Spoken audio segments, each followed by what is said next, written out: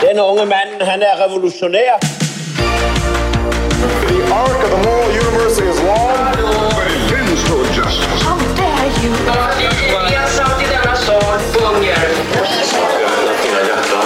Berätta inte för mig om det svenska klassamhället. Alltså, jag har fler tankar på det, men jag vill egentligen börja med det du avslutar med nu, Payam, kring liksom så här, när vi väl kommer längre med AI, då måste nästan den här frågan tas upp. Och där har vi på något sätt ett produktionsvillkor som gör andra kulturella frågor. Inte att de skapar dem, för jag tror att det finns där. Jag tror att i din läsning av Aristoteles att de här frågorna om liksom destruktiv känsla av rotlöshet är liksom evig i människan själv på något sätt. Eller evig i den bemärkelsen, så länge vi har haft samhällen tillsammans har den varit evig. Som social och politisk varelse så har det varit det. Men att där vi är teknologiskt idag gör det här ännu tydligare. Liksom det blir mer framhävd behov hos oss. Och att någonstans blir det så här att ett samhälle där människor är bokstavligen ersatta teknologiskt. Vi pratar mycket i Manifestpodden om att vi behöver utveckla politiskt språk, men det här är liksom nästa nivå av politiskt språk. Eller kanske dess förutsättningar. Så här, men vad innebär det ens att leva tillsammans? Och från det då kunna utmejsla olika viljeyttringar för det. Både att ge det till andra, men också kunna hitta det själv, oavsett om du har den här Ferrarin eller inte. Att människorna måste kunna säga, okej, men jag vet vem jag är, jag vet vad jag gör, och jag vet vad jag är bra på, och jag vet vad jag är i behov av, och därmed vad jag söker liksom från andra människor. Den biten nästan måste vara på plats. Men då kommer tillbaka till frågan till dig, Payam, att det kanske inte är en Ferrari-människa, men vi har ju ändå andra inom socialdemokratin som har sosseblåa Lamborghinis. Och det absurda är det här, vad jag ser, att det är bara människor som Jan Emanuel som pratar om de här frågorna inom då det ni skulle kalla för rörelsen liksom. Så liksom, det finns någon paradox i det här. Att på ett sätt så är det ju liksom stoicismen eller det goda livet har liksom alltid varit ett gebit för den som är då härskare och har all den här rikedomen och kommer till händelsehorisonten och materiell ackumulation. Och slaven som måste finnas i ett sammanhang där man inte kan förändra någonting. Men liksom, jag vet inte, vill du liksom reagera på det på en gång eller? Jo, men så här, det finns en motsättning mellan liksom stoicismen är inte liksom, det finns ju stora skillnader mellan liksom att vara aristotelisk dygdetiker och stoiker, men båda skulle ju säga att excesser är ju inte bra. Aristoteles skulle säga så här, men det är en medelväg, det materiella spelar roll, du ska inte ha för lite, du ska inte ha för mycket, du ska inte begära noll och du ska inte begära allt, men hitta en rimlig medelväg och kör där på. Men stoicismen går ju såklart längre och liksom säger att materiella ting är mer eller mindre liksom irrelevanta. Det är klart att är man politiskt vänster som jag är så vill man ju omfördela resurser. Det kan vara av olika skäl, men för min primära anledning är ju främst att det skulle möjliggöra goda liv för fler. Det är klart att all den mängden pengar som är på toppen gör ju inte så stor nytta där. Och då är det ju liksom inte bara det här utilitaristiska nyttoargumentet, bara spread the money och låt folk göra vad de vill. Utan jag tycker att det finns liksom god empiri och god forskning på vad ett gott liv är, och då vill jag ta pengarna på toppen också till att organisera samhället så att fler kan leva goda liv. Men även fast jag vill liksom omfördela resurser och sånt, så är det klart att jag inser ju också det här att jag försökte liksom sätta det på ord i det var nog Expressen-texten där jag opererades nu i typ 3 år sedan jag fick mitt första cancerbesked, och det var en lite större operation och sånt, och sen så i början på i år så började det komma tillbaks, men vi hittade det liksom jättetidigt och gjorde en tidig operation, så tack och lov så var det liksom inte dramatiskt. Men då försöker jag liksom beskriva det här att ju mer man strävar efter något och ju mer man begär något, ju mer olycklig blir man ju när man inte får det. Alltså så funkar ju vi människor med projekt. Projekt är ju någonting som ger oss människor mening. Och då kan projektet vara att få en Ferrari, eller det kan få 10 Ferraris eller 100 Ferraris. Men hela idén om att liksom bli lycklig genom att vilja ha Ferraris bygger ju på att du till slutändan får det. Och då är det såklart att det är smidigare på något sätt att säga jag vill inte ha en Ferrari. För du riskminimerar ju. Det finns ju ingen risk att liksom du misslyckas med att få Ferrarin om du inte vill ha den. Ja, men det är någonting i det här som känns också förminskande för liksom bara att sträva efter någonting. Som en cope. Ja, kanske det. Jo, men just att sträva är ju det är ju en av de svåraste uppgifterna, och Aristoteles själv, det finns jätteroliga passager i liksom nikomatiska etiken när han säger så här, men hur mycket pengar ska man ha då? Och typ den goda personen ska ju också ägna sig åt välgörenhet och ni vet vara lite dygdig och lite sådär heroisk. Och då är det så här, men hur mycket är lagom? För om man skänker bort för mycket, ja, men då kanske man blir liksom, jag vet inte vilket begrepp han använder för det, men så att vara människa och att leva i ett samhälle, att liksom ha mänskliga relationer och leva i ett samhälle med liksom prylar och konsumtion och handel och varor.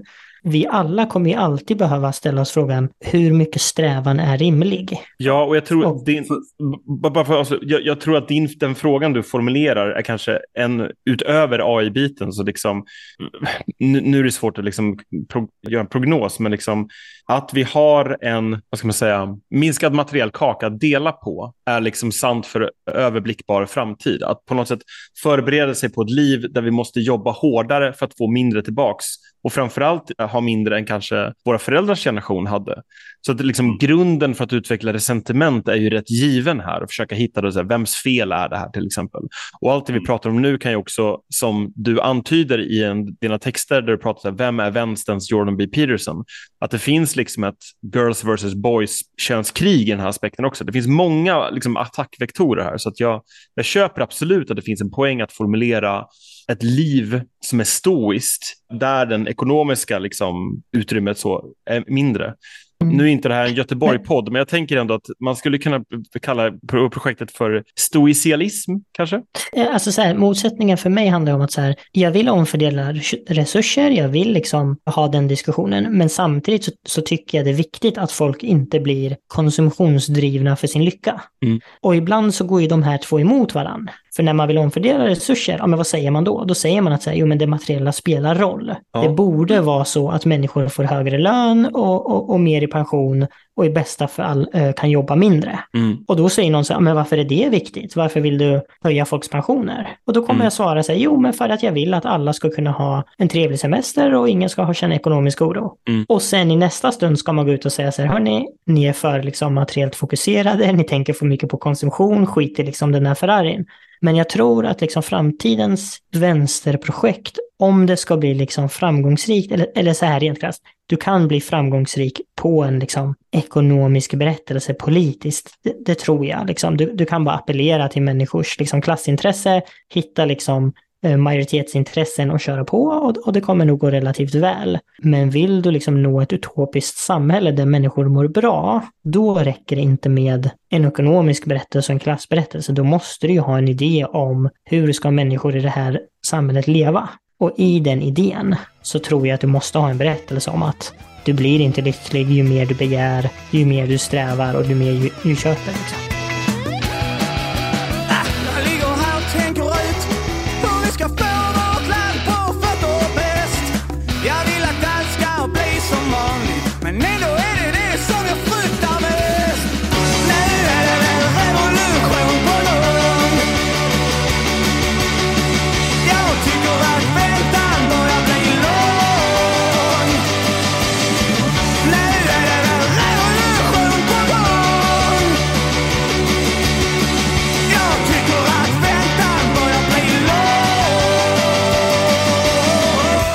Jag var själv väldigt inne i stoicism när jag var i så här 20-årsåldern.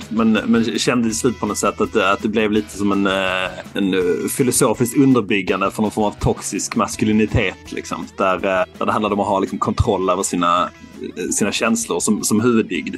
Så jag vet inte, jag tror idag tänker mer liksom att det är viktigt att kunna processera sin besvikelse på något sätt och alltså justera sina förväntningar. Det är väl där det blir dygdigheten på riktigt liksom. Att du inte går i hela riktningen och säger så här, du ska vara fullständig kontroll av dina känslor utan att liksom hitta en väg, alltså en stig framåt som makes sense. Men en annan sak jag jättegärna skulle vilja prata om i relation till detta är någonting du nämnde i den här texten också, vilket är liksom behovet av social gemenskap och hur svårt det kan vara att hitta idag. För precis som du säger, det är väldigt många som är väldigt, väldigt ensamma, och även om man inte är liksom helt ensam så tror jag att väldigt många är också svältfödda på en typ av alltså social gemenskap där man gör saker och ting tillsammans och är liksom bundna till andra människor. Jag läste en artikel i DN häromdagen, jag minns inte vad skribenten heter, men han pratade om hur smärtsamt det var för att de satte upp såna här playdates med sina barn, med andra barn i innerstad Stockholm. Så här startade WhatsApp-grupper tillsammans liksom. Och sen helt plötsligt hux flux så försvann de bara, flyttade ut till Nacka eller någon drog till Göteborg. För att det är så livet ser ut nu. Det är lätt att röra på sig, man flyttar för sitt jobb så att säga. Alltså att ta hänsyn till den, alltså så här, att ta hänsyn till sin granngemenskap är ju en ganska låg prioritering på de flestas lista liksom. Eller kanske till och med att vara nära sin liksom, familj eller sin extended family.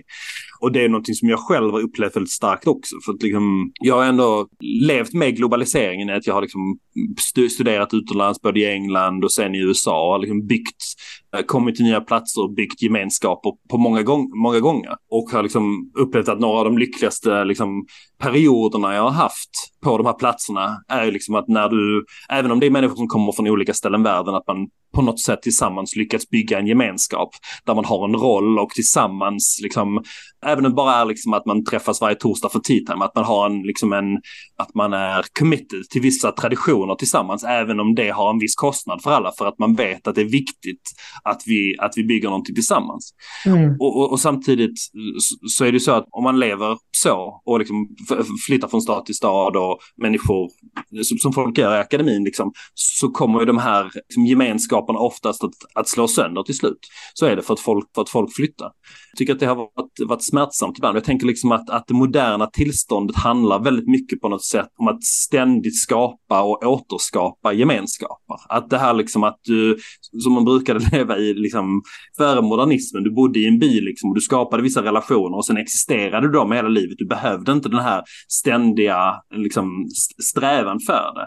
Men det känns som att så många av oss måste hela tiden vara i den här liksom fluxet, den här skapande och återskapandet. Och att jag tror att många blir väldigt utmattade av det. Och till slut kanske till och med bestämmer sig för att det är inte ens värt att skapa nya nära band eller relationer eller gemenskaper, för att de kommer ändå bara slitas i sönder och det är för smärtsamt. Men varför tror du varför har det blivit så här? Alltså dels för att teknologin och ekonomin tillåter det. Alltså för att vi har liksom en samhällsideologi som innefattar att du och din familj ska få det bra för sig, och vi har ekonomiska och teknologiska möjligheter att röra oss på ett helt annat sätt än vi kan tidigare. Och vi optimerar framförallt för oss själva, och då får alla de här andra nivåerna av sociala gemenskaperna stå tillbaka. Och det är kanske okej, men det är smärtsamt för många. Det är det Nej, men jag tycker du beskriver det bra, och jag delar din bild också till viss del av orsakerna, men så här, anledningen till att jag frågar, det är också för att ibland undrar jag om man inte lika gärna skulle kunna svara anledningen är brist på alternativ. För rent de facto så tror jag att du har rätt i att så här, okej, det skedde en viss teknologisk utveckling, ekonomierna och liksom arbetsmarknaden och arbetsplatserna utvecklades.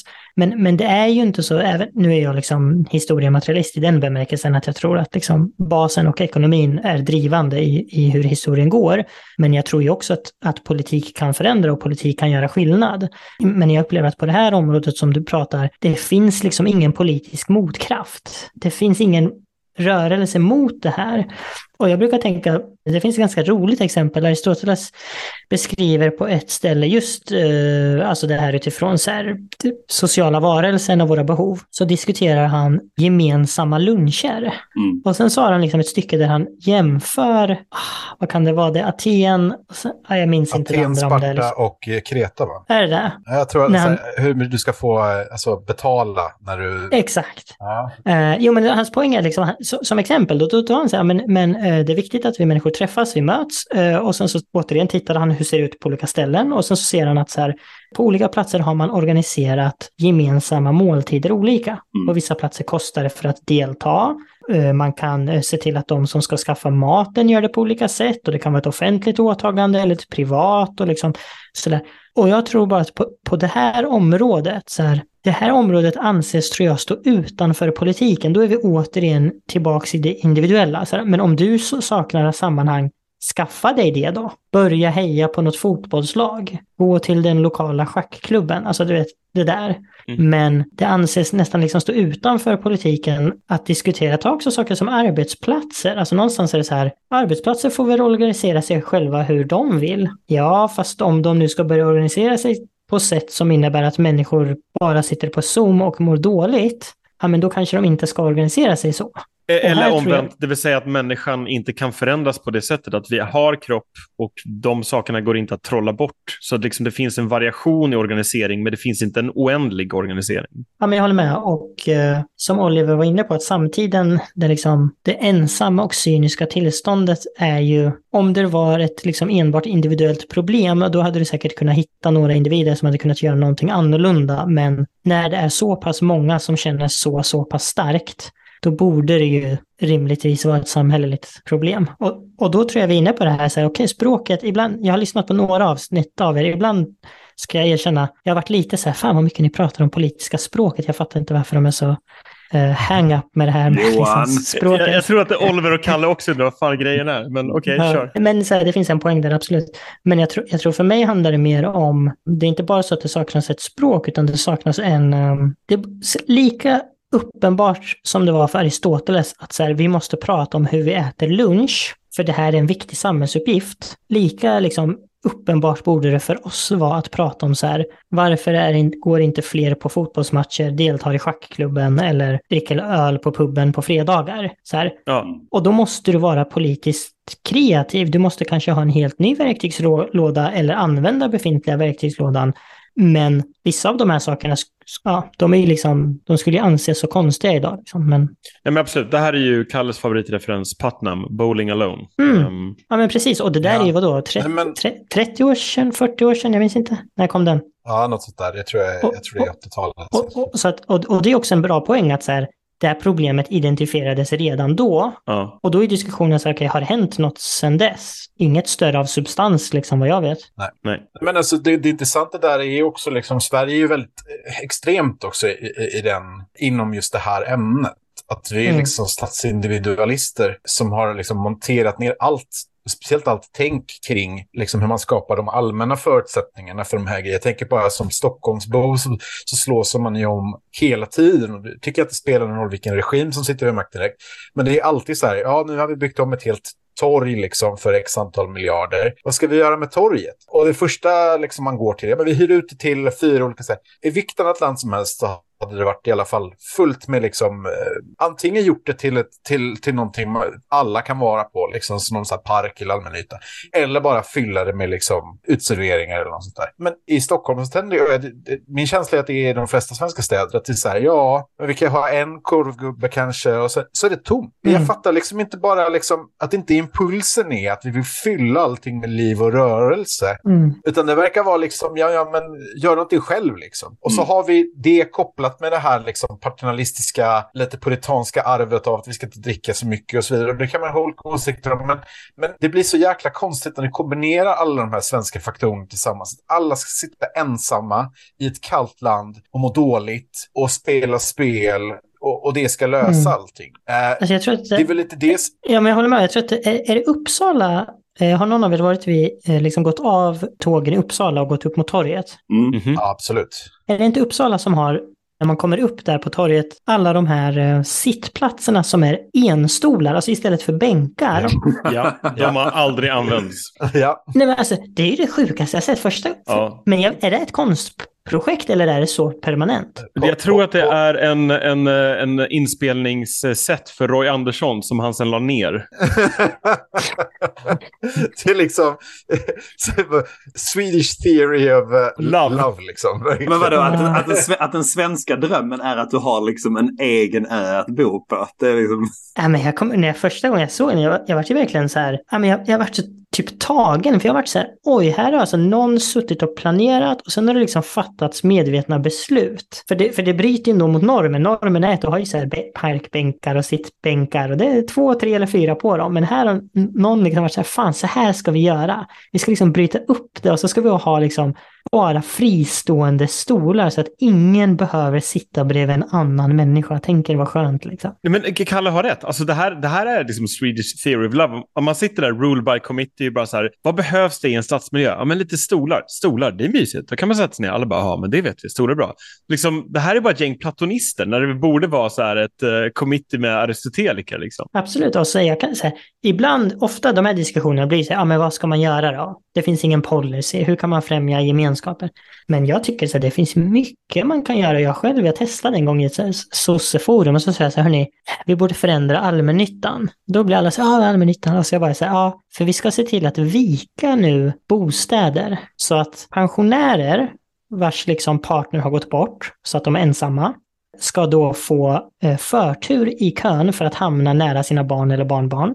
Och så ska vi vika det så att nyblivna småbarnsföräldrar ska få kunna flytta till sina egna föräldrar så att de har lättare med liksom släktgemenskap och sådana saker. Och du vet, folk kollar ju på mig som att säga jag var ett UFO. Sjuka jäveln. Alltså, vad är det här för sjukt liksom kvotsystem du vill hitta? Och jag var bara så här, ja, men jag tycker det är ganska viktigt att så här, äldre människor inte ska vara själva. Och Payam, att...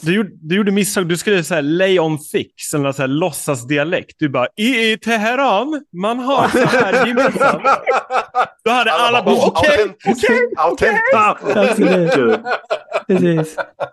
Ja, det hade ju förmodligen tagits emot bättre, men...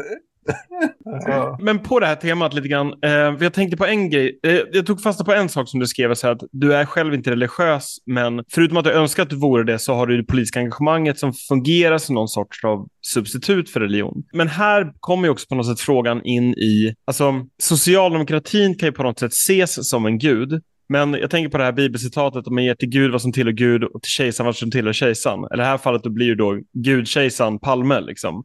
Att det finns ju en praktik av att försöka bygga det här i form av vad man politiskt har försökt göra. Och sen finns det liksom en annan, alltså nu kör jag verkligen with the grain av liksom socialdemokratisk självbild, men det finns ju också rörelsen som är större och närmast metafysisk i relation till vad nu liksom Erlander, Palme, HSB, någon någonsin har gjort liksom. Och på något sätt hur navigerar man de här grejerna? För på sätt och vis har vi ju byggt den här gemenskapen som sen P.O. Enquist säger att det fanns liksom ingen andlig dimension i vår ideologi.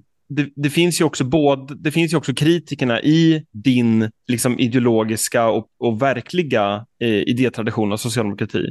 Men om man då ska bygga de här flerfamiljshusen där liksom pensionärer och familjer kan bo tillsammans och liksom slänger in studenter som kan vara barnvakt eller någonting. Liksom, hur mycket måste man tänka? Alltså, en del att vi sitter fast i det här och inte har andra alternativ. Det tänker jag någonstans att tänka så här, hur ska vi fixa socialdemokratin? Och det är inte samma fråga. Det vill säga, hur kan man tänka den lösningen på det här som går bortom? Och jag fattar någonstans att du kanske inte kan liksom ta ut svängen hela vägen här, men liksom, hur mycket av det här handlar om liksom grundfrågan så här: 1, hur får vi makten? 2, hur behåller vi makten? Och sen nummer 3, hur fixar vi det goda livet? Jag tror jag förstår din fråga, och jag tror när jag var akademiker, när jag var doktorand, det var ju liksom min primära syssla. Mitt liv handlade om det, att ägna sig åt filosofi och läsa och skriva och forska och sånt. Och det var ett fantastiskt liv, liksom väldigt privilegierat liv, få skattebetalarnas pengar för att sitta och ägna sig åt liksom filosofi, otroligt. Men jag är så som person att jag kände att jag vill göra skillnad. Det känns meningsfullt och viktigt och givande för mig, och jag vill liksom på något sätt påverka. Att bara sitta och tänka att Aristoteles var ju smart och sen gå hem, det räckte liksom inte för mig. Människor är olika. Och det någonstans är liksom utgångspunkten för mitt politiska engagemang. Jag vill göra skillnad. Det måste det inte vara för ett politiskt engagemang. Man kan ge sig in i politiken med ambitionen: jag vill ha rätt. Jag vill vinna debatter. Jag vill bli känd. Jag vill få uppmärksamhet. Eller det här lite mer självförverkligande. Jag vill få utlopp för mig och mina tankar och mina känslor. Jag vill vara yngsta riksdagsledamoten. Eller jag vill ha ett socialt sammanhang. Absolut. Alltså så här, jag har ju varit liksom partist sedan 2009, gick jag med på mitt första möte, så liksom 14 år snart. Så att jag har ju gått på möten och jag har varit liksom ordförande för en S-förening och vice ordförande för hela arbetarkommuner och sådana saker. Knackat dörr och allting. På sånt sätt är jag ganska liksom partist liksom i den bemärkelsen. Och det är ju väldigt mycket ett socialt sammanhang människor får. Går man på ett liksom vanligt S-föreningsmöte så kommer det vara hög medelålder. Så det kommer vara 60 medelålder, det kommer vara många pensionärer, det kommer vara några studenter. Det kommer vara vänner som man har träffat i liksom 10, 20, 30 år. Och det är väldigt gemenskaps- och meningsfyllt. På samma sätt som människor som går till schackklubben har träffat sina kompisar där i 5, 10, 20 år och så sitter de och pratar om vind och väder. Liksom. Men jag tror jag tror att man bör ha klart för sig vad är anledningen till att jag engagerar mig politiskt. För då måste, liksom, man kan vara det av flera anledningar, men jag tror att så här, om huvudanledningen är att jag vill förändra världen, då är det klart att det kommer påverka ens politiska verk. Alltså om mitt syfte var att så här, jag vill berätta för alla exakt vad jag personligen tycker i varje detalj, för jag är övertygad om att jag hade rätt, då hade jag inte valt att liksom engagera mig partipolitiskt. Då hade jag blivit författare eller någonting annat. Så det är liksom, tycker jag, en rimlig utgångspunkt. Jag kan ibland liksom bli lite provocerad för folk som engagerar sig politiskt men verkar liksom skita i så här, att poängen är att förändra. Om poängen är andra, då blir jag så här, du kan bli aktivist, eller liksom, det finns massa forum för engagemang. Liksom, partier är inte alla. Så det tycker jag är viktigt. Men sen tror jag så här, vad jag ofta upplever också, det är att folk som inte är i partipolitiken och folk som inte är liksom sossar, de överskattar ju grovt the genius of the organization. De vanligaste reaktionerna jag får på mina texter är typ idag, jag har ju tagit bort sociala medier från mobilen, tack och lov, bra livskvalitetshöjning. Ja. Men när jag publicerar texter så loggar jag in på datorn. Och så säger jag då på Facebook så en kommentar. Liksom sosserians intellektia är ute och vevar om ensamma män. När kommer nu Magdas utspel om, du vet, någonting här? Och då blir man så här, det är inte så det funkar. Alltså så här, det har liksom aldrig funkat så här, på tal om rörelsen och sånt. Det är klart att det finns en partiledning, det är klart att det finns tankar och idéer, men så här, i grunden består ju alla partier. Titta bara på Liberalerna, herregud, de kan inte ens, skulle de vara 3 personer som organiserar en fika, hade det blivit liksom 5 konflikter bara på det. Och det bygger ju på att människor som är inom politiken har ju engagemang och gör liksom saker man brinner för och driver. Osäker på om det var svar på din fråga, Johan, men... Jo, men jag tycker du fångar den här liksom ambivalensen som socialdemokrater känner väldigt väl faktiskt. I just det här liksom på något sätt att man är en del av någonting som har styrt landet. Och det finns, på sätt och vis känns det nästan som att jag ser ännu mer nu på socialdemokratin som det är som nästan en förkroppsligande av aristotelisk dygd. Liksom så här finns det massor med olika delar. Och de kan vara bra på olika grejer, men man får liksom försöka kombinera dem. Eller det är väl idealet i så fall. Det. Jo, men absolut. Och jag kan säga en sak. Alltså jag tycker det är en dygd att vara liksom partilojal. Och när folk ibland anklagar mig för att vara partilojal eller någonting, jag blir så här, that's the fucking point. Alltså, och det finns ibland en idé om att så här, det högsta idealet är den fria intellektuella. Och att liksom i den bemärkelsen Payam är partilojal så blir den liksom en sämre intellektuell och sånt. Och så här, man kan diskutera huruvida jag hade varit en bättre intellektuell eller inte, men jag tror att i den här liksom individualistiska tiden, återigen, vi är tillbaka till det här, det bästa du kan vara, det är det unika. Det är liksom det ensamma geniet, avvikaren, tänkaren. Och för mig är inte det där ett ideal. För mig är det ett mycket större ideal att vara en del av ett lag, att vara lagbyggare, lagledare och liksom en del av kollektivet. Jag tycker det är intressant är liksom det ordinära också, livet. Jag tycker, nu lite sidospår, men så här, om man tittar på vår samtid, liksom, vilka är förebilderna? Det är så här, influencers, det är så här, rika, unika eller avvikande människor. Så antingen är det sådana där Bianca Ingrosso, för att jag vet inte vad, hon är rik och snygg och kommer från någon familj, kändisfamilj. Men det är också alla de här udda människorna. Alltså, vad ska vi ta? Det blir direkt så här, jag får ångest för hur ska folk reagera. Men ta någon som liksom könsbyte. Bytt liksom könsidentitet, gjort en operation, kommit ut ur garderoben. Alla de här berättelserna är liksom jättestarka. Det är bra att man kan göra det. Det är bra att man kan berätta om det.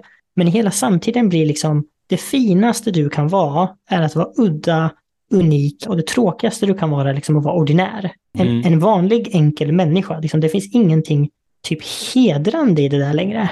Det är väldigt svårt att sälja, verkligen. Exakt. Och jag tycker liksom tvärtom att vara, typ ta Ingvar Carlsson, det är så fint med honom för att han är så vanlig. Och det är så här, alltså, hans liv är till viss del en del av en slump. Och sen kan man bli så här Palme och sånt, för han var unik och retorisk förmåga och karismatisk, och vi kanske aldrig kommer få se en till Palme, men jag vill inte liksom vara en del av en rörelse där alla är som Palme. Det där hade varit kaos.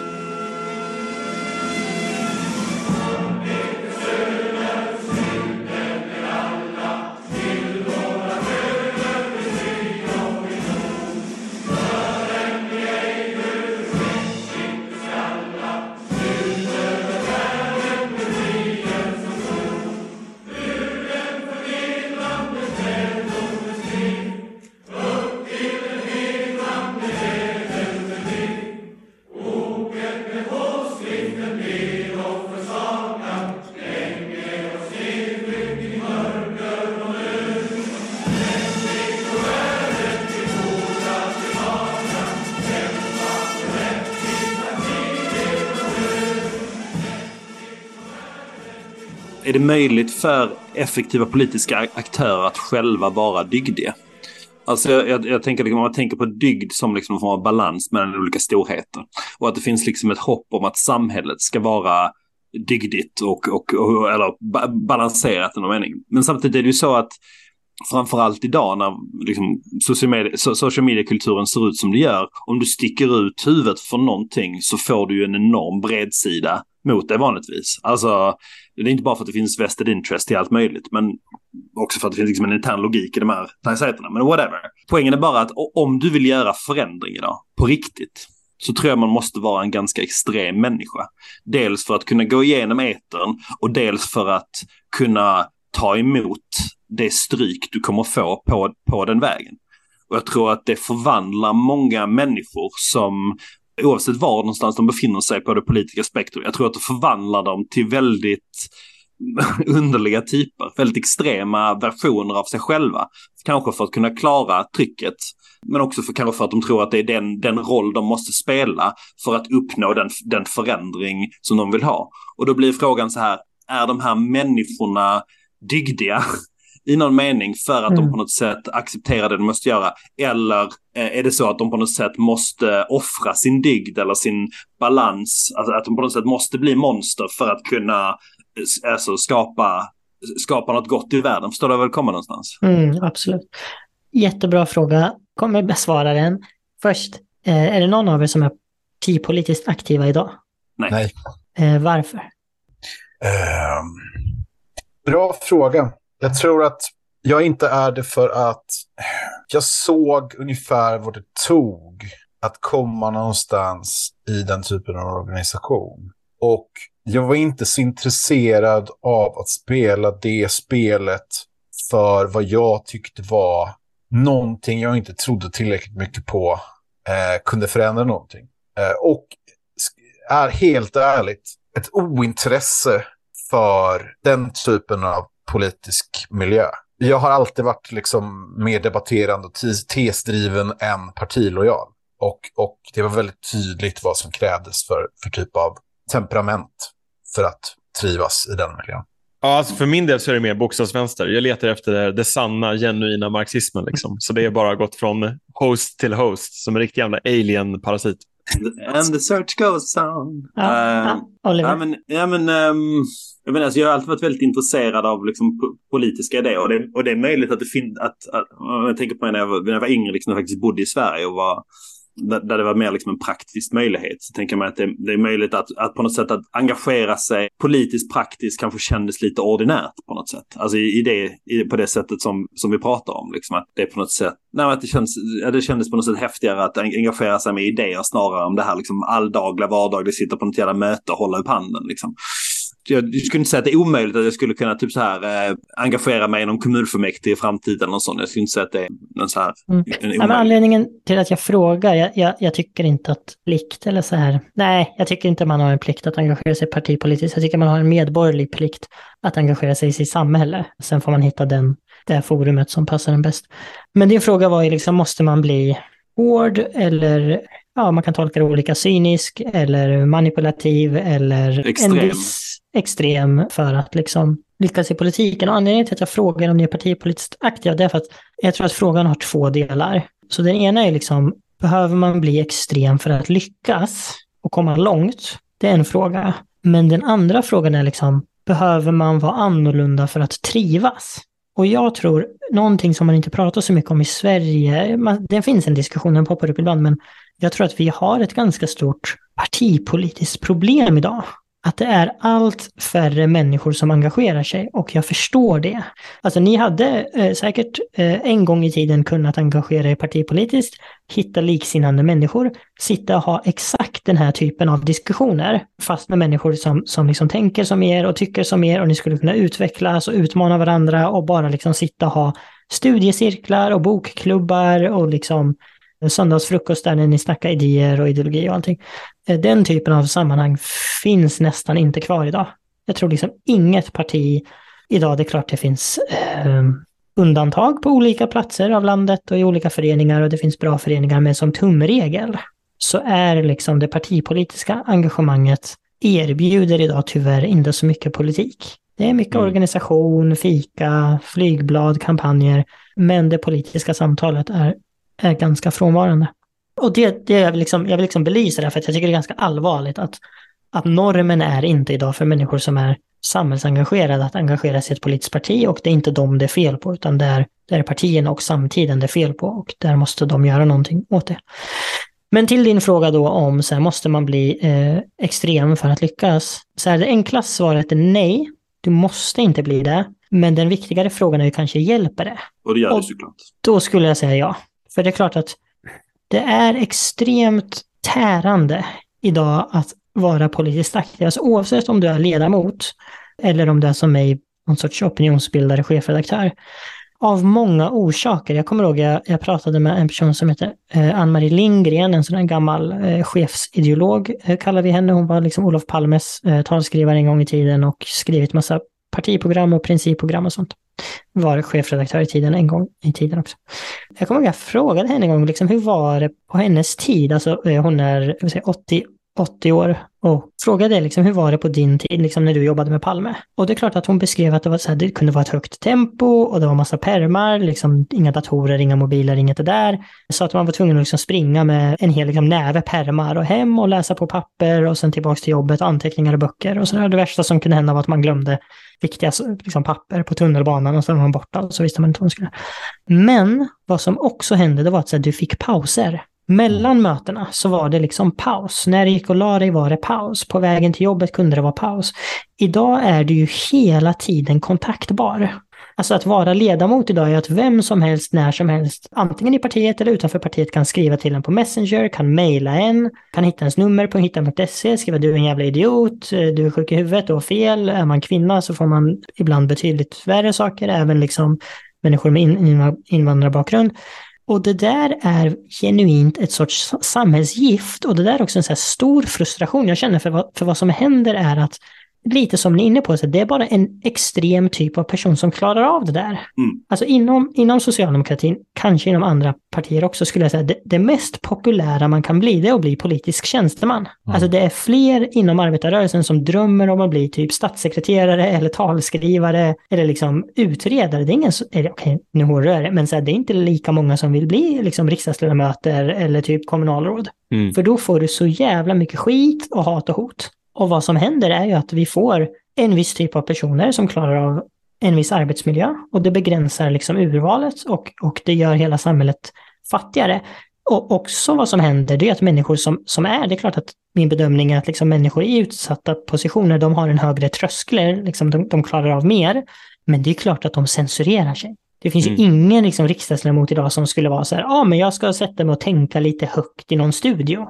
Det är liksom helt omöjligt att tänka högt, att vara sökande, att liksom testa lite tankar, för du blir liksom offentligt avrättad och du kommer håller du på med här, Payam? Men det här är ju ni är så snälla och trevliga, så att det här är ju liksom inga vi har problem. värsta hatsvansen, alltså du bara anar inte. I wish. Nej, men så svar på din fråga säger ja, du måste vara hårdhudad, du måste ha en omänskligt hög tolerans för en diverse saker, och det är ett bekymmer. Och liksom ofta som då liksom en effektiv politisk liksom symbol var liksom en ganska endimensionell liksom symbol som folk kan relatera till. Alltså att du blir på något sätt en attackvektor för en viss. Det är liksom inte din roll att vara den här, eller det känns som många politiker, de ser inte sig själva som att de ska vara balanserade, utan de är liksom den andra sidan av, alltså en sida av argumentet på något sätt. Att de besjälar det. Att de liksom...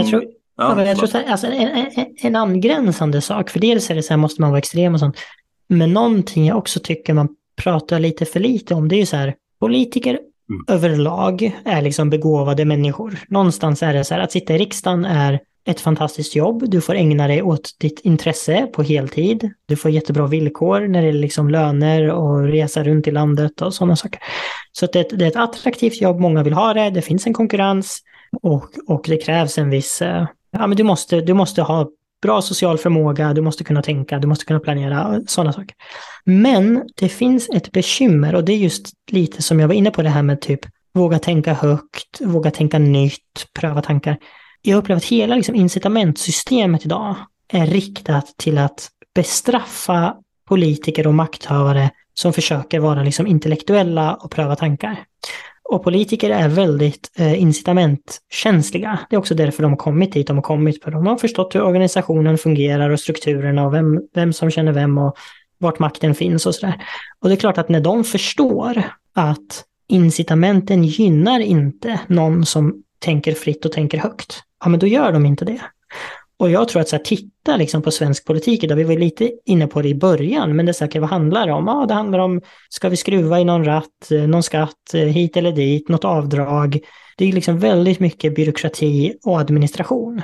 Och det tror jag också är så här, och det är också därför jag frågar er, för att med all respekt, ni verkar jättetrevliga och begåvade, men jag tror typ inte att ni skulle passa så bra i politiska partier. För att jag tror att ni är mer intresserade av det här, det sökande samtalet, det tänkande samtalet. Och den dagen ni skulle få någon kommunalrådspost och så skulle ni gå ut och säga någonting som ni säger i den här posten, så skulle det vara jobbigt för er i en vecka liksom. Och då är det inte värt det. Då säger man inte den där grejen längre. Och det här tror jag är ett problem. För titta liksom på alla partier, vad är det för typ av människor som är politiker? Så här, Ebba Busch, till viss del även liksom, alltså Annie Lööf, Gustaf Fridolin, herregud, Johan Persson, ibland vet jag, alltså när han pratar, det är verkligen, även om det är en språklig sak, men jag kan verkligen inte förstå vad det är han säger, för det är bara, det är liksom det ordsallad, det är bara en massa ord som kommer ur hans mun. Jag förstår inte vad de betyder eller vad han vill säga liksom. Sabuni, alltså det finns så många exempel på människor som ska vara de främsta företrädarna för liksom organisationer med 10 000-tals medlemmar. Och känslan är att de här är verkligen inte, vad ska man säga, sökande, ideologiskt grundade människor. Min känsla är på fullt allvar, skulle man stoppa Johan Persson i ett samtal med er, även om det var om liberalism som han har sysslat med i 30 år, ni skulle förmodligen liksom köra över honom. Och det där är ju också ett problem, att om politiken, om incitamenten bygger på att straffa ut människor som tänker fritt och tänker högt, och de som blir kvar är de som är jätteduktiga liksom på organisation och strategi och taktik och policy och socialt. Vad händer då med det politiska liksom skiktet i ett samhälle? Förstår ni vad jag tänker? Absolut. Och jag tror att det du lyfter här också, så att det som Oliver efterfrågade, som att säga, behöver man vara extrem, och någonstans så hör jag dig säga så här, jo, men det är också för att det är en ganska extrem miljö liksom, som du ska överleva i. Jag tror att det som, förutom liksom bakgrunden ifrån så här bokstavsvänster, så liksom det som utvecklats för min del över tid är också en acceptans för att, vad ska man säga, inte acceptans, men uppskattning för att politiken är i slutändan inte en fråga om vad jag nödvändigtvis tycker är viktigt, utan vad som faktiskt löser problem för människor. Liksom. Men det vi har att göra med här är liksom en så pass övergripande fråga om så här, det existentiella tomrummet. Och där måste du verkligen vara liksom en innovatör och upptäcka och uppfinna nya grejer. Det finns ett stycke i någon av dina texter, jag kommer inte ihåg vilken, där du säger att vi är både tes och antites. Att det ligger i oss att vilja olika saker, och om du ska då jobba politiskt, så en sån människa kommer ju framstå kanske som motsägelsefull, att man inte kan lita på den, och alternativet till det är att man blir någon typ av fanatiker. Men jag tror helt enkelt att jag har en större acceptans för personer som jag inte håller med ideologiskt om, och det är inte hotfullt, eller framförallt så har jag inte rätt att se ner på de människorna, för de är ändå där i domänen, och liksom, du kan inte kritisera motståndare som vinner genom walkover. Det här kanske verkligen inte bara skjuter från höften, men mitt intryck är att ju mer utbildad, ju mer påläst människor är idag, desto mindre är sannolikhet att de har engagerat sig i ett parti, och till och med bara en sån grej som att konsumera nyheter. Det blir väldigt mycket liksom ditt eget intresse som driver det där. Och jag tror liksom att det politiska engagemanget som jag tycker är spännande idag, och det här är liksom käpphästen såklart, men det finns en verklig arena du kan ta dig in på en lokal nivå idag. Men det engagemanget går också hand i hand med någonstans att säga att liksom, ja, vi kan engagera oss i en specifik fråga här, liksom ett parti tar makten på en plats. Men det är ju också ett underkännande av de befintliga partierna. Alltså att komma fram till en punkt historiskt där vi säger att partierna idag kan varken skaffa sig politiska ledare som kan göra sig förstådda i ett samtal. Du tog upp Johan Persson som exempel, men liksom, han är ju långt ifrån den enda i det sammanhanget. Att kunna komma till den punkten är ju också någonstans att börja formulera någonting annat. Men jag tror för alla de som är politiska tänkare och tycker så här, men jag är en omtänksam person och kan väga olika perspektiv mot varandra, så kommer de här nya alternativen framstå som vulgära. Och jag tycker det är det är tröttsamt att se hur människor som pratar om demokrati kritiserar populismen utan att någonstans kunna säga så här, men vi har ett alternativ här. Utan det blir i praktiken status quo, och det man då landar i liksom så här, mitt projekt är en cope. Så att liksom mycket hellre personer som är extrema är väl min poäng här, för att i sin tur kan du svara på det och i det motsatsförhållandet och liksom spänningsförhållandet formulera det aristoteliska i så fall.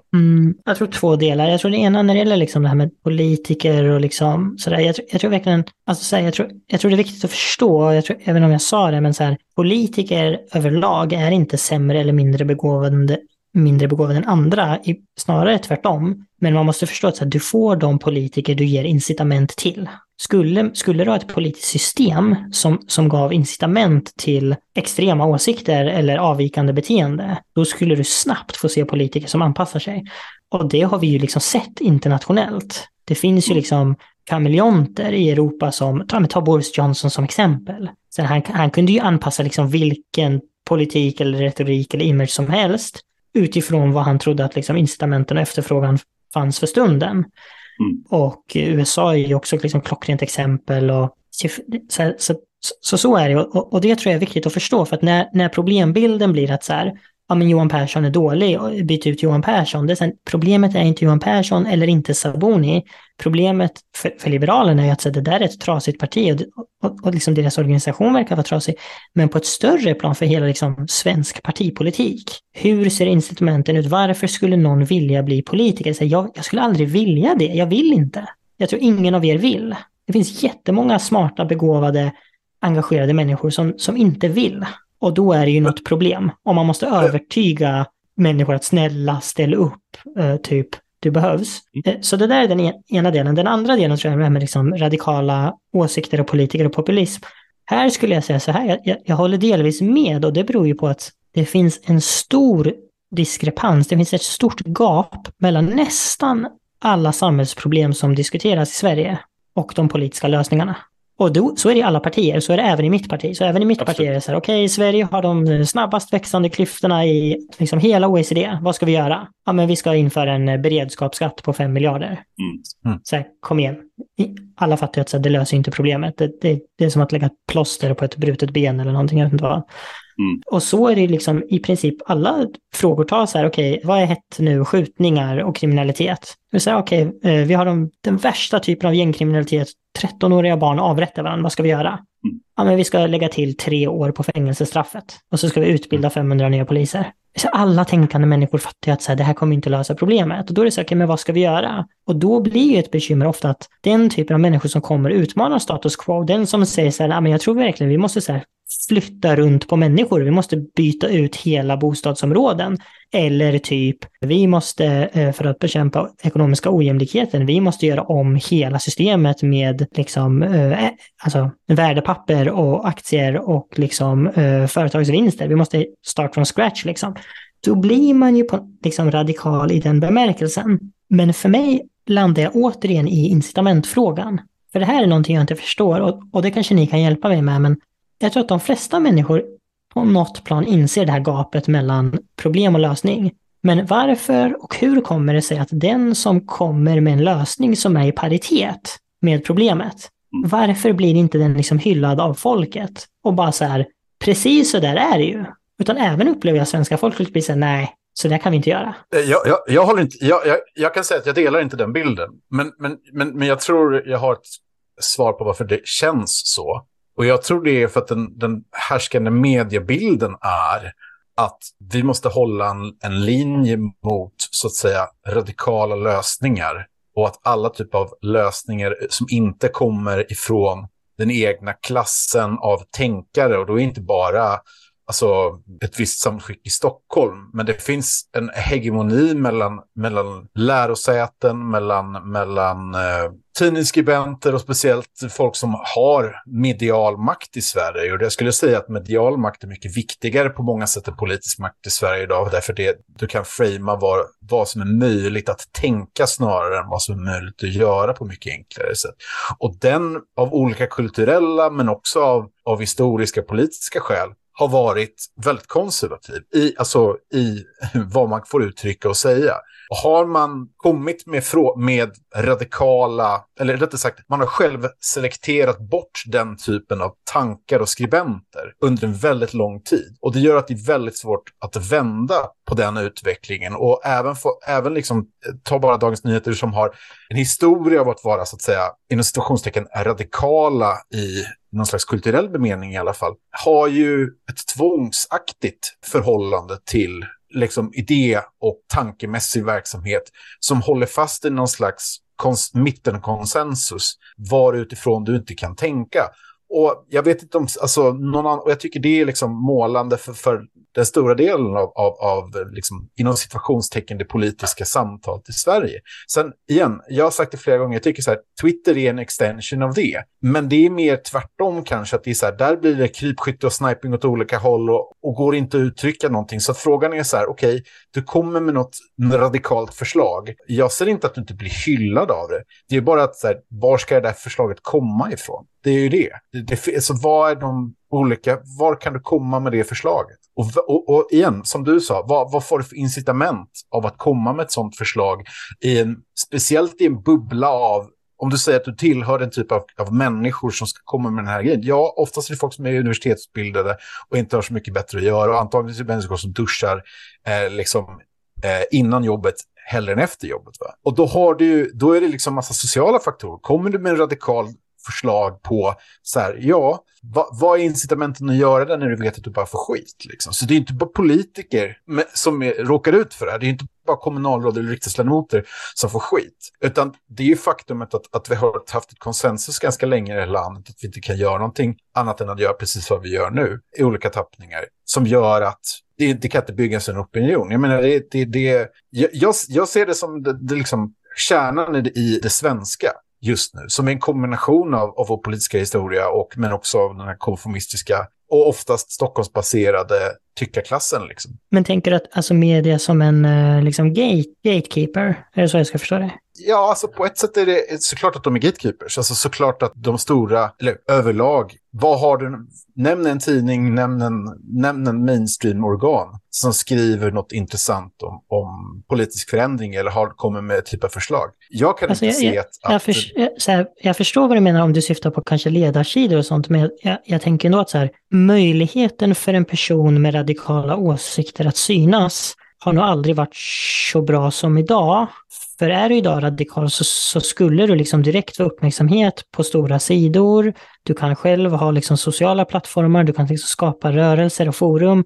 Så att på så sätt tror jag liksom, alltså den här gatekeeper-funktionen skulle jag gissa att den var ju starkare historiskt. Men poängen var att du frågade liksom så här, varför kommer det inte mer förslag? Och det är en sak att tycka så här, finns det radikala människor som yttrar radikala åsikter som ses av fler personer än någonsin gjort? Svaret är ja. Men frågan är det därifrån så att säga vettiga förslag på vad vi ska göra med vårt land kommer ifrån? Och mitt antagande är att det finns ett väldigt stort mörkertal av människor som du säger gör andra saker än att politiskt engagera sig eller ens formulera den här typen av grejer. Eftersom man vet att det finns implicit. Till exempel, prata med folk som inte är politiskt engagerade så får man en jäkla massa förslag på vad man ska göra och inte göra. Mycket av det är inte vettigt, men det finns jäkligt mycket människor som är vettiga och bara säger liksom, sorry, det har gått för långt, eller 2, och det kan man ju säga, det är defetism, absolut. Men poängen är väl bara det att det är ingen som är intresserad av att potentiellt förstöras i den typen av mediestorm. När man inte har backup för ett gäng som är ett politiskt parti eller folk som tycker som en själv. Igen, för att liksom, din poäng om varför folk inte engagerar sig eller vettiga människor inte engagerar sig politiskt är ju precis samma fråga, är ju precis samma svar på varför folk som är vettiga inte tänker högt i Sverige, eller varför inte finns en livfull debatt eller någonting. Alltså det är ju inte bara för att så här, det finns någon slags gatekeeping-funktion, absolut. Men det är ju för att i och med grejen så alltså, i och med liksom en slags medielogik och den ekonomiska logiken så är det inte intressant att diskutera substantiella idéer, utan det är mer intressant som du säger att jag skriver det, då blir nyheten snarare så här: vit utbildad man skriver det här, varför ska du göra det för? Det är intressant att prata om mig som person än om innehållet i mina tankar på många sätt, och det tillsammans med någon slags liksom råttorna lämnar skeppet logik gör att det här blir jävligt svårt. Payam, vill du svara? För jag har några tankar också på det. Nej, men jag ser ju det här du berättar, men jag tänker ändå att det är klart att det finns trösklar för att vara radikal eller liksom visionär. Det är klart att det finns incitament som är emot det. Men vi var ju också liksom inne på det innan, att så här, i den här extrema miljön krävs det då kanske liksom lite extrema förmågor, och på individuell nivå det är klart att det finns i samhället. Det är klart att det finns väldigt många människor som kanske älskar att vara kontroversiella eller liksom sticka ut och som snarare så här går igång på det där. Det inte en majoritet såklart, men individerna finns. Och jag själv kan brottas lite med liksom, ja, men just den här frågan, liksom att status quo är så pass starkt som det är. Allt det här ni är inne på, det är pusselbitar, men jag tycker ändå att givet hur läget är, givet liksom hur stora samhällsproblemen är, så kan jag själv liksom förvånas över att status quo inte utmanas mer än vad det gör. För att göra det konkret, om vi tar den diskussion du hade för en tid sedan om behovet av, om jag minns det rätt nu, att uppvärdera medborgarrätt och skyldigheter på, om vi hårdrar då, bekostnad av mänskliga rättigheter. Att mänskliga rättigheter är liksom ett för dåligt universalistiskt ramverk. Det är liksom, du kan inte bygga en politisk gemenskap, och om vi då kopplar det till det vi pratar om nu, egentligen det goda livet då. Och fick massor med liksom backlash mot det där. Det jag tyckte var intressanta i den kritiken var inte så mycket alltså, motargument mot det du framförde, utan snarare så här, en diskussion om moralen i din person. Och det här tror jag är liksom indikativt för flertal personer som då säger så här, ja, men det finns en möjlighet som står här i paritet till utmaningen. Det vill säga att vi ändrar på en del av vårt ramverk här. Vi avskaffar mänskliga rättigheter eller kraftigt bantar dem till förmån för medborgarrätt. Liksom. Att vi ska inte ha beskyddade minoriteter, vi ska ha ett majoritetsprojekt. Vi ska inte ha universell rättvisa, utan vi ska ställa oss hela tiden frågan, vad är rätt i det här samhället? Och att göra det är liksom att folk, när man då gör det som tillhör en del av den tyckande klassen, då det spelar nästan ingen roll vad sakinnehållet är, utan det som egentligen är utmaningen är också att du säger så här finns en kulle där jag, om inte är beredd att dö på, i alla fall beredd att slåss på. Och bara det föreställningen att det finns en sådan kulle är också, förutom att det är liksom en materiell utmaning, också rent existentiellt. Bara så här, hur kan en människa som Payam göra det? Och andra människor som dig, liksom, även om du inte håller med dem politiskt, liksom, att det finns den attityden till politik där man inte gör en game-teori för vad jag kan säga, utan så här, ja, men jag tror att samhället mår bra av att den här ståndpunkten formuleras, och sen får väl andra angripa den. Det är det här som jag tänker att Aristoteles som inte bara materialist utan också en idealist blir intressant. Det vill säga att du formulerar på något sätt behovet av att sträva efter ära, att följa förnuftet och att liksom kunna älska excellens i en politisk bemärkelse här är också på något sätt att älska det samhällets, ja, för honom var det väl liksom gudar, men liksom att det finns någonting i det gemensamma som är berett att offra sig för. Och jag tror inte flertalet människor i den tyckande klassen vet vad det är, vad de skulle offra sig för. Och jag tror att det är det som också utmanar. Alltså det visar på något sätt den här ensamheten och tomheten som den typen av människor har. Och att det blottlägger det. Och alternativet är att du måste vara en anomali. För om du inte är en anomali, då är mångas tillvaro och verksamhet meningslös. Så en tanke jag får när du pratar är att... Jag är galen. Nej, tvärtom. Men jag tror så här att kanske gör internet nästan per automatik, i alla fall sociala medier, att politiskt engagemang blir ensamt. Och allting är jobbigare och svårare när man är ensam. Och jag tänker så länge man är liksom kollektiv som organiserar sig, då upplever jag att det spelar nästan ingen roll vad reaktionen blir. Även om man är 5 personer och så tycker man att vi har fan rätt, alla andra är dumma i huvudet.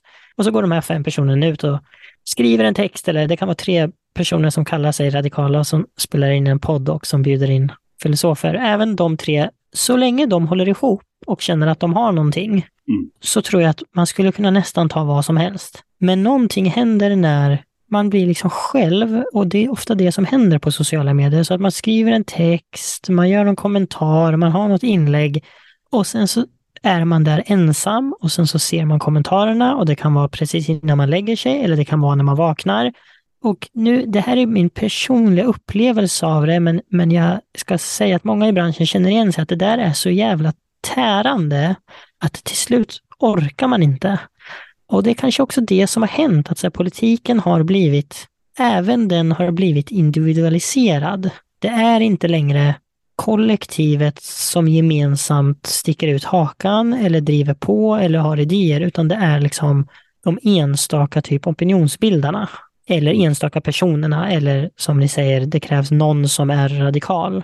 Och kanske är det så att det är väldigt svårt att vara radikal när du är ensam. Att du, för att uthålligt, du kan vara radikal i en text eller ett år, men för att liksom orka vara radikal så måste du ha ett kollektiv bakom dig. Och det är kanske det som saknas idag, tänker jag. För det är också lite när du säger så här, du vet, bokstavsvänstern. Är det inte också så att den är mycket svagare idag än på länge? Jo, absolut. Och det är också intressant. Alltså bara om man tar den här utvecklingen, att samhället på många sätt går åt skogen om man är bokstavsvänster. Alltså oavsett om det är klimatet eller kapitalismen. Läget är ganska dystopiskt. Det är så här, bokstavsvänstern borde typ må bra. Men om det är en svårighet att göra saker tillsammans, ja, då fattar jag varför de inte orkar. Liksom. Jag tror, det är ju nästan ett ämne i sig, men om vi ska koppla tillbaka till när ni pratar, minns inte vem av oss som tog upp det, men det här med liksom socialister i början på 1700-talet, att de kunde drömma om vad ett samhälle skulle vara, och det är på något sätt först när vi har nått den formen av materiellt välstånd idag som man säger så här, men det blev ändå inte så nice, så liksom då försvinner också drömmen med det, eller kanske då benägenheten att drömma. Och vad jag kan se från bokstavsvänstern från familjehistoria är ju att det var väldigt många som kom från religiösa hem, men guden för deras generation, mina föräldrars generation, var liksom socialismen. Jag ser ingen poäng att liksom återuppväcka det så mycket som att diagnostisera varifrån det kommer. Det har alltså jag tror inte vår förmåga att vara religiösa har minskat. Jag tror faktiskt att det är det som utmärker oss, liksom att vi har det här behovet. Men faran blir på något sätt att du fyller det här med, vad ska man säga, gudar som är ganska dåliga. Att det blir något nästan transhumanistiskt eget inre sökande. Och i viss mån kan man ju säga att klimatrörelsen har haft den religiösa konnotationen. Liksom. Men jag ser mycket mer det här att det blir liksom a god of one. Att det blir bara olika små gudar. Men det är liksom från a god of one till det här liksom nietzscheanska slukhålet av liksom total nihilism. Det är inte så jättestort liksom. Och det är kanske inte en så happy note to end on, men det kan ju också vara bra att veta på något sätt att inte ha det här goda livet, det är också inte heller ett alternativ. Mm. Ska vi runda av med det slukhålet? Ja. Ja, det var bra. Jag har lite ny materia i huvudet som jag förhoppningsvis kan göra någonting gott av. Ja, men tack så mycket, Payam. Trevligt att ha dig här. Ja, det var väldigt fint. Kathy, I'm lost, I said, though I knew she was sleeping. I'm empty and aching and I don't know why. Counting the cars on the New Jersey Turnpike, they've all come to look